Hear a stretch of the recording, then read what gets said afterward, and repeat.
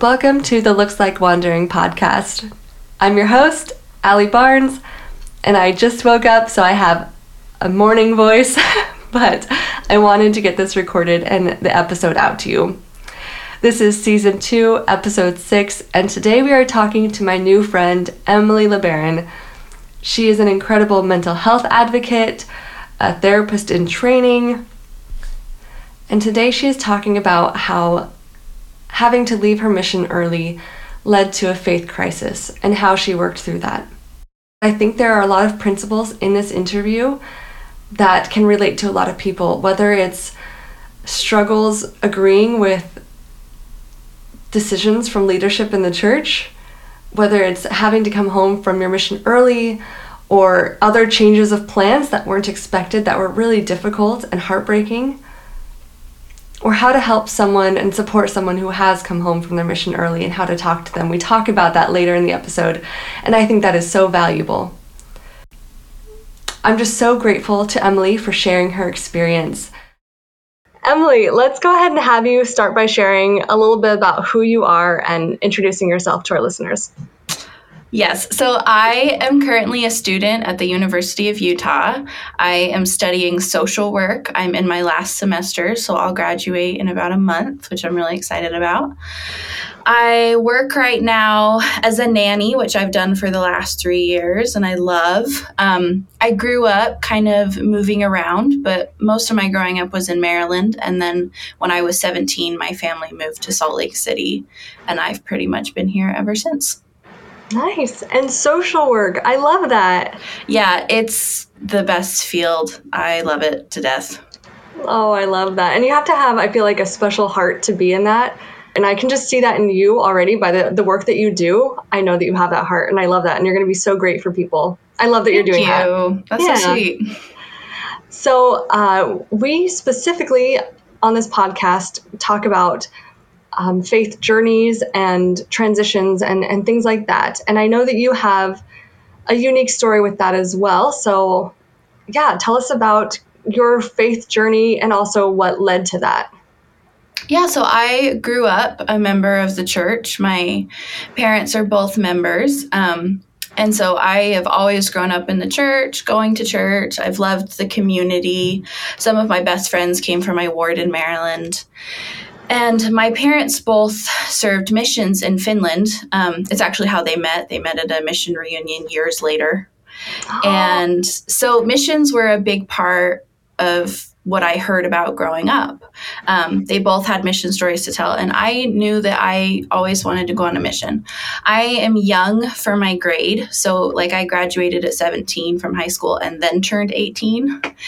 And I wouldn't change it because I love having a summer birthday, but it does put me a little bit behind. And so when I graduated high school, I knew I just wanted to spend my time doing something until I could turn 19 and go on a mission. It was all about just waiting to turn 19. So I kind of did a couple different things. I went to BYU, Idaho for a semester. I took a mission prep class there that was awesome. And I had my papers turned in as soon as they possibly could be turned in. And I put my birthday as my availability date. And I got my mission call for 6 days after my birthday is when I was going to leave. Yeah. So I was called to California, Riverside, Spanish speaking. And I was really excited. I was a little bit disappointed to be going stateside. It definitely wasn't necessarily my first choice, but I had never been to California because I had grown up on the East Coast. And so the thought of living in California was really cool. I also had never taken Spanish. I'd only taken French in school. And so learning Spanish was going to be a whole new thing for me. So I prepared, I worked, I was ready to go. And I got to the MTC, and by day 1, I was this is hard. Yeah. I knew it was going to be hard, but there's a difference between knowing it's going to be hard and then actually doing it. And so, within one day, I was this is a lot harder than I anticipated. And I ended up being really stressed. I have depression and anxiety, and it's something that's managed, but it was on my mission papers, and they knew about it. And so 2 days into my stay at the MTC, they sent me a letter that said, we know that you have depression and anxiety. We just want to make sure that you're okay. Could you fill out this little stress test? And I didn't find this out until later, but I scored a 96 on my stress test, and they're hoping you score about a 30. So Okay. my stress and anxiety was through the roof. And so they ended up putting me in therapy with LDS Family Services there to help me manage it. And it was awesome. It was fantastic. I loved the therapist I saw. And I felt like through that, things became much better.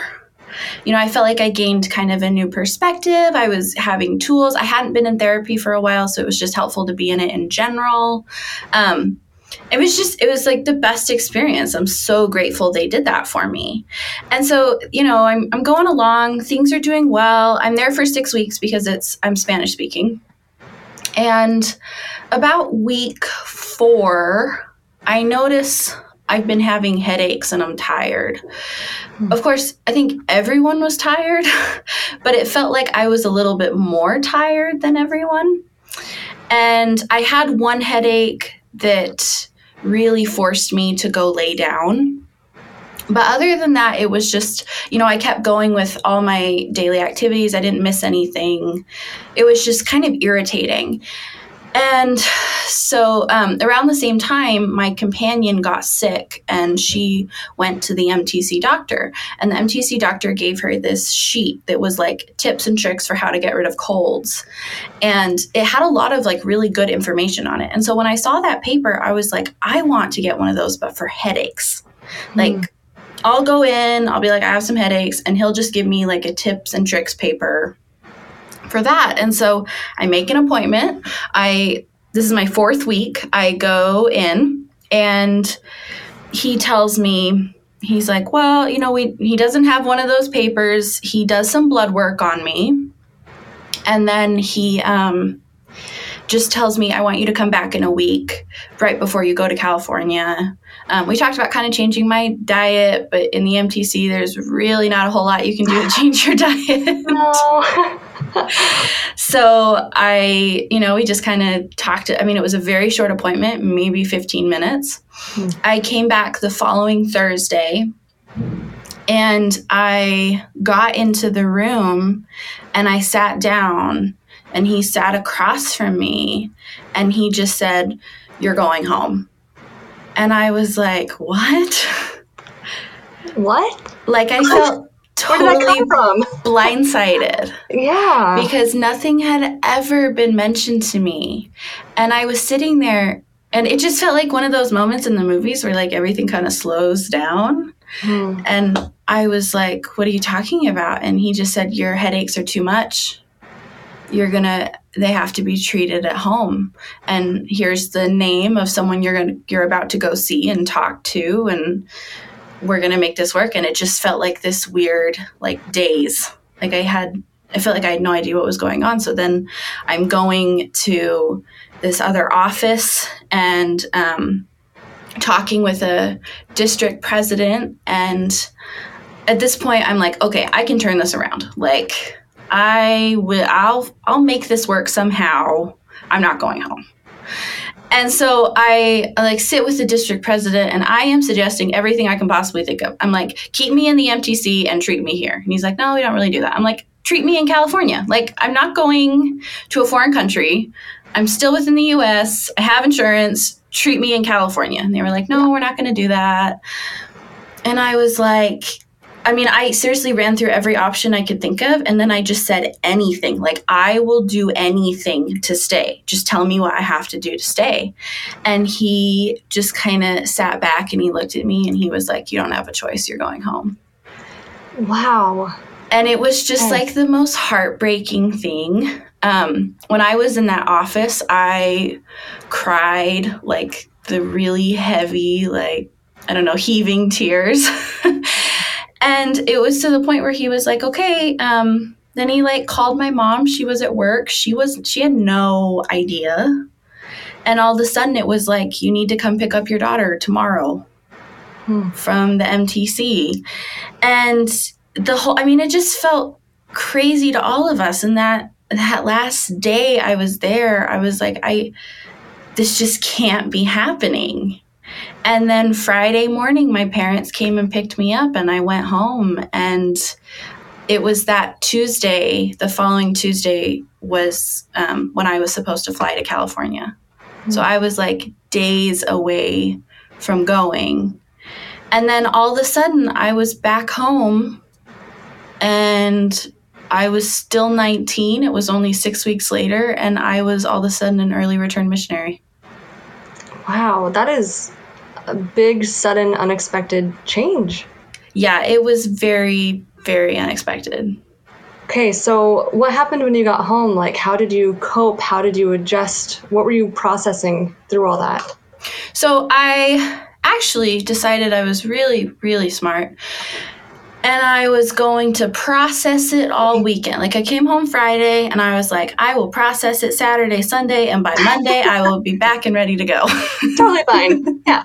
Like I was actually convinced that was how it was going to go down. And everyone who came to see me, I said, was like, I will be back to normal by Monday. So everything will be totally fine. When I first got home, it was all about finding a doctor because I was given the possibility of going back. And so I immediately found a doctor and he ended up being incredible. He was a primary care doctor, but specialized in headaches. And so he was able to give me a lot of help with headaches, which I had been having for years. I actually thought it was normal for people to have headaches every day. Like I just thought a daily headache was like what everybody had. And then I went to the doctor and I was like, I guess not. And so he helped me with different medications. And for the first time in my life, I didn't have headaches every day, which just felt absolutely incredible. But I was kind of left with this, like, what do I do? Because medications take time to work and you have to prove stability on them in order to go back out. And it wasn't like I was sick enough to be at home all day. I wasn't like laying in bed. Both my parents worked. All my siblings were in school. So it was just me. I didn't have a car. I was just hanging out at home by myself. And there's like only so much Netflix that one can watch. And I didn't have a job. I didn't have school. I mean, for the first time in my life, I had absolutely nothing lined up because I never created a backup plan. Like I never planned to come home early. And so there was never like if I come home early, I'll do this, because I just never thought I would come home early. And so I ended up, because my mom works at an elementary school, she saw that her school was hiring special education aides. And so she got me an interview and I got a job there. And so I ended up working with my mom at the school for a while, which was really good, all while trying to kind of cope with the fact that I came home early, and that part I did a little less of. But I ended up working at the school, which was an absolutely incredible opportunity. How is your faith doing during all this? Where does that come in? I came home and it felt like all of the problems I had had in my life, the church, well, not the church, God was the one I could turn to. Like, this is going on and this is really hard, but I always felt like I could kind of lean on my faith in that. And all of a sudden, my struggle was with the church. Like, it wasn't this outside thing happening and, me leaning on my faith. Like, it was the church. And, for the most part, people were very supportive of me. My ward was incredibly supportive. But overall, I didn't feel like I got a lot of clarity the way I was sent home didn't follow protocol, and I didn't understand why, and I couldn't get anyone to talk to me. I was emailing the MTC, and I was like, please tell me, like, what happened, what went on, how did we get from one appointment of normal blood work to the next appointment, you're going home? Like, there was such a gap there that I just didn't understand. And so I fought really hard for answers. I felt really disappointed in myself. I felt like the Lord was really disappointed in me because I'd come home early. Like I felt like a total failure. And I felt like God thought I was a failure. And so I kind of started to distance myself because it was easier to do that than to feel like a failure. And so I went to church, but I struggled reading my scriptures and praying. And then when it came to going back out, by the time I was finally eligible to go back out, I had started to develop some complications with the medication I was on. And it just didn't feel like the right thing for me to go. And so I counseled with my stake president and my doctor. And just after talking it through, it didn't seem like it was going to be the right thing. And so in the end, I didn't go back out, and I just stayed home. But that's when my faith really started to take a toll, because it felt like being sent home was one thing, like that was out of my control, but staying home was another. Like that was a decision that I made. And so that's when it really started to feel like I had failed. I had totally failed as a missionary. And I'd always wanted to serve a mission. And it felt so disappointing to me that I wasn't going to be able to. I don't have mission story. I mean, even today, I will be in groups with people and we'll all be talking about missions. And I'm like, I don't have mission stories. I don't have something to contribute. But I always thought I would. Like, I always thought I was going to have that experience. And so for a long time, I still mourn that, like not having had that experience, because that was something I really wanted. But I just wasn't in a position where I could do it, which was really hard. Right after I came home, or decided I was going to stay home, I asked my bishop to give me a calling, because I felt like I needed something to keep me going to church. I was like, I need something that will motivate me to keep going and to keep attending. And he ended up calling me as a primary teacher because I stayed in my family ward. And so I did that for almost a year. Okay, first off, I love that you work with kids at a school. You work with kids in primary. You're being a social worker. Like, this is your heart. I knew it. I can just see that in your heart. But there's so many things that I just want to... Okay, going back to even the MTC, though. So I served a mission, and I came home early as well. But yeah, I just had a really hard time on my mission. But I remember, like, hating the MTC. It felt like, I would call it spirit prison, which actually, like, I just was like, I hate this. Like, it's not how I learn. It's not how I function or thrive, you know? So, yeah. Yeah. But also, you know, what you're saying about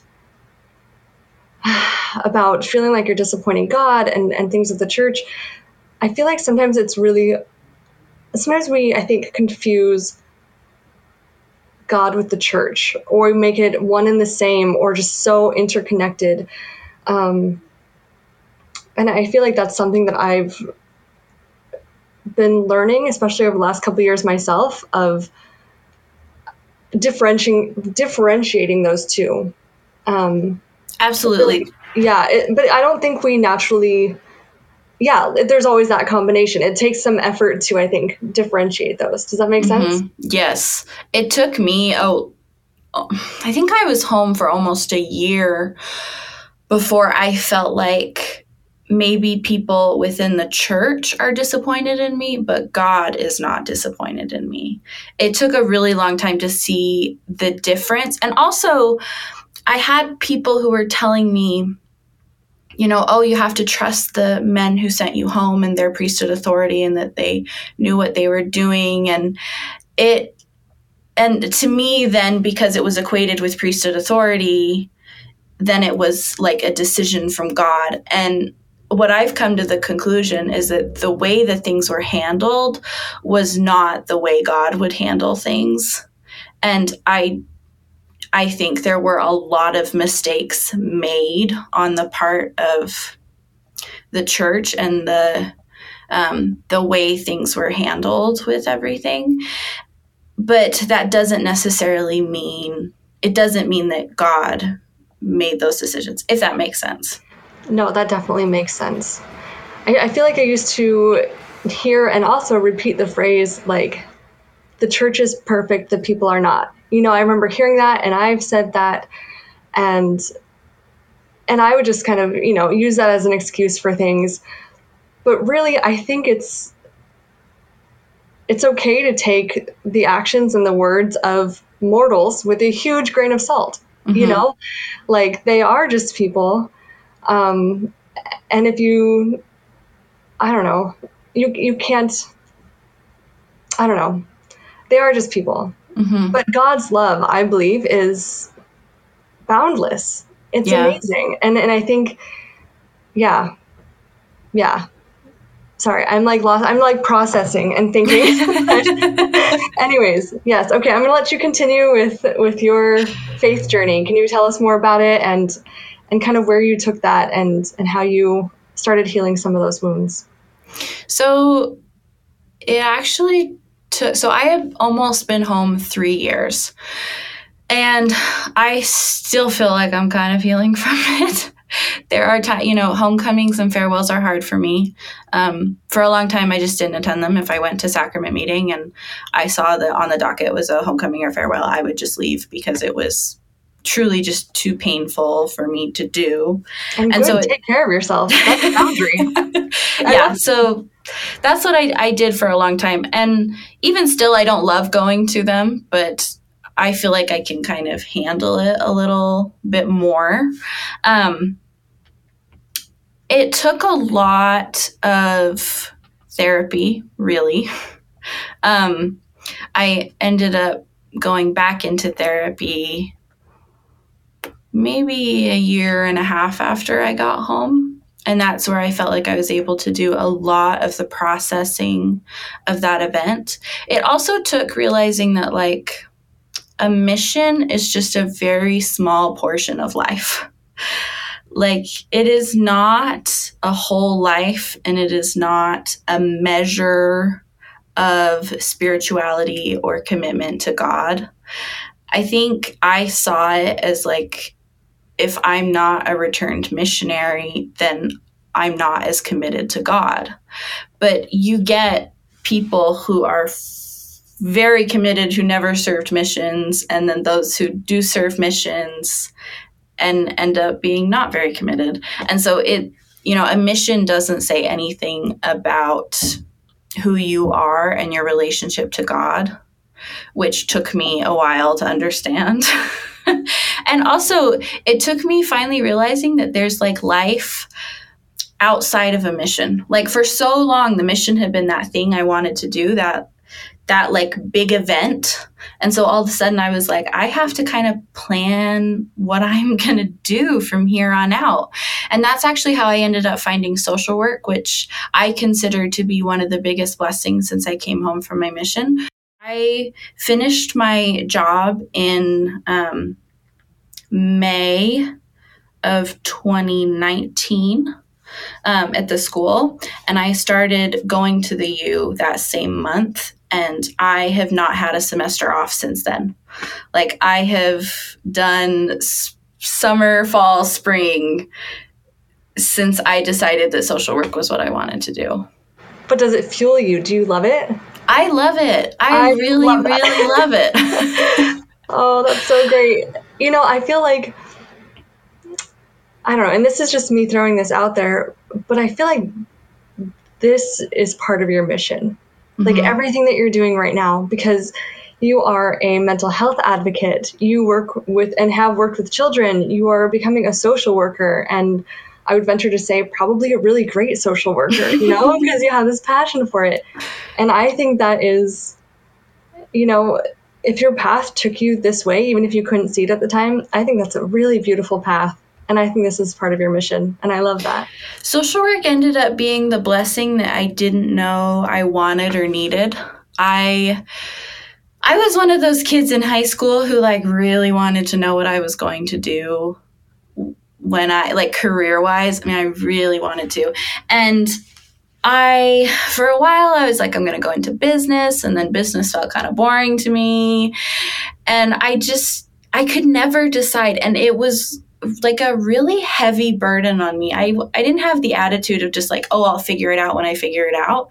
It was like, I really want to know. And if I hadn't been working at the school, I don't know that I ever would have found social work the way that I did. And not just found it, but I worked with social workers. So I saw it firsthand. And, it was so much more than just like hearing about it as a profession, which I think was really helpful for me. I also, at the time I was like, I just want this all to go away. Like, that's what I would pray for. I was like, please just let this whole thing go away, and I'll just be back on my mission. And it's like, this never happened, and we're totally fine. And it was almost like, because I was so focused on that idea of a blessing, I missed this whole other blessing that was happening to me, where I found a career that I loved and was excited about and passionate about. And that gave me such a sense of purpose that all of a sudden it felt like my mission wasn't this main focus of my life anymore, this like main failure, because I felt like now I am going to take what I have been through and I'm going to use it to help other people. And I don't know, like I'm sad that I missed that for so long, is that's the blessing I was receiving. But I think it's so interesting that sometimes, we can ask for one thing and get something totally different that we don't even know we need. But I think long term, social work is serving my life far better than a mission was going to. I love that. So, switching gears just slightly, what is your relationship with your Heavenly Father like now? Do you want to testify of that, or like how you view God now after this trial? I think before my mission, I knew that hard things could happen to people who are doing everything right. And I think that's one of those things we just like throw out there. But it's a lot harder when it actually happens to you. Like when you feel like you're doing everything right and then something goes totally wrong and you're like, why did that happen? I truly saw God as like an orchestrator of everything, and that, nothing was coincidence and everything was like part of a greater plan. And so all of a sudden when I came home, I was like, okay, well then this has to be part of a greater plan. Like, I don't know, maybe by being home, I am serving somebody that I don't know about, or in like 10 years, this experience is going to make sense to me and whatever. And honestly, it still makes no sense to me. Like, it's one of those things that I don't know that there was really a huge purpose behind. And for the first time, that's when I saw that I know we have agency, but I felt like the first time I saw that I could be negatively impacted by other people's agency. And that because that happened, that doesn't necessarily mean it's from God. Like, it doesn't mean that because I was sent home, that was part of God's will and that he made sure that it happened. I saw it more as just that was like that was an unfortunate part of my mortal experience that came about by my body and the fact that I was impacted by decisions other people made. And so now I see God way more as someone who loves us, or I'll speak for myself, who loves me and cares about me. And I almost want to say like a cheerleader, someone who's there, like rejoicing in the times where I am successful, and there for me in the times when I'm not and when things are really hard. And it's such a different view of God than I had before. I also saw God as very judgmental. And I now think he is just so loving, like so incredibly loving and just there. I like that a lot. Thank you for sharing that. I know I kind of just threw that out there, so like surprise question. Before we end, is there anything else that you would like our listeners to know? Just specifically talking about missions and early return missionaries, I know I felt very alone.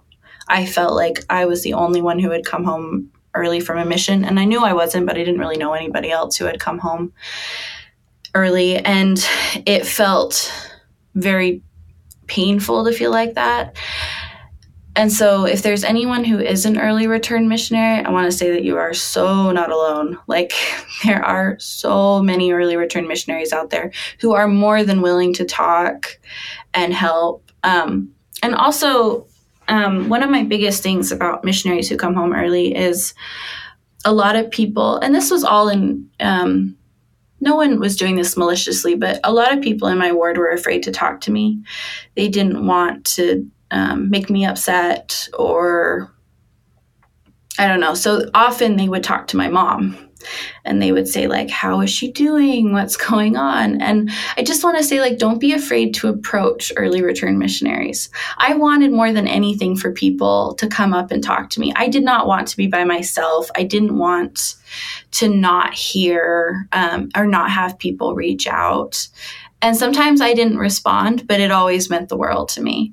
And so I hope that we can kind of change this culture a little bit of almost isolating early return missionaries, whether it is intentional or unintentional, because, I mean, someone who comes home early just needs love and support, and especially no judgment. Yes. I mean, I came home early, but I know in the past I've had family members come home early, and I don't want to offend or assume they came home for a certain reason or pry or something, which is, now that you say that, I'm like, this is so silly, and I probably just, I don't know, but like, what is a good thing to ask? I've done the same thing. Yeah. What's a good thing to ask or say, or like for someone who's like blanking and doesn't want to offend, where do you start? What do you say? So I always, like, I had a friend who came home early a couple months ago, and we talked about it, and I was just like, how are you doing? And then I said, you can tell me as much or as little you want about what happened, but I want to hear about it. Because I wanted to tell my story to everybody.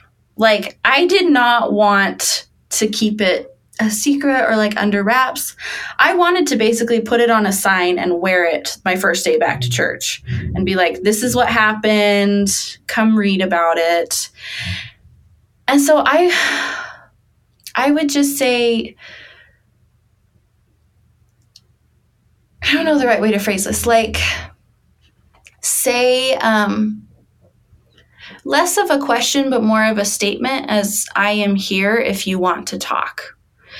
Because we often phrase things as questions and then feel, feel like maybe we can only ask so much. And I think when it's more of a statement, the other person can decide if they want to engage with it or not.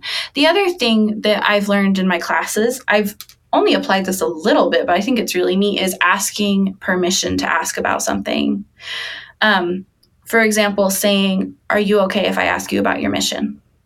And then if gives the person the opportunity to say, "No, not right now," and that's fine, then it's done. Or they can say, "Yes, I totally want to talk about it," because you're asking someone to be vulnerable with you, which is hard. And so by giving them the opportunity to say no, they're going to feel a lot more safe to talk about it. Thank you so much to Emily for sharing her story with us today and all of her wisdom, and I'm so grateful. You can find Emily on Instagram at Shop Living for Hope, and if you hop onto my Instagram at Looks Like Wandering today, we have a little discount code for you for her shop. So thank you so much, Emily. If you like what you hear, please consider subscribing to the podcast, leaving us a positive review, following us on Instagram at Looks Like Wandering, and you can find more about the podcast online at lookslikeWandering.com. I want to mention that I might be taking a little break from doing the podcast, but all the updates again will be on social media at Looks Like Wandering. Have a great week.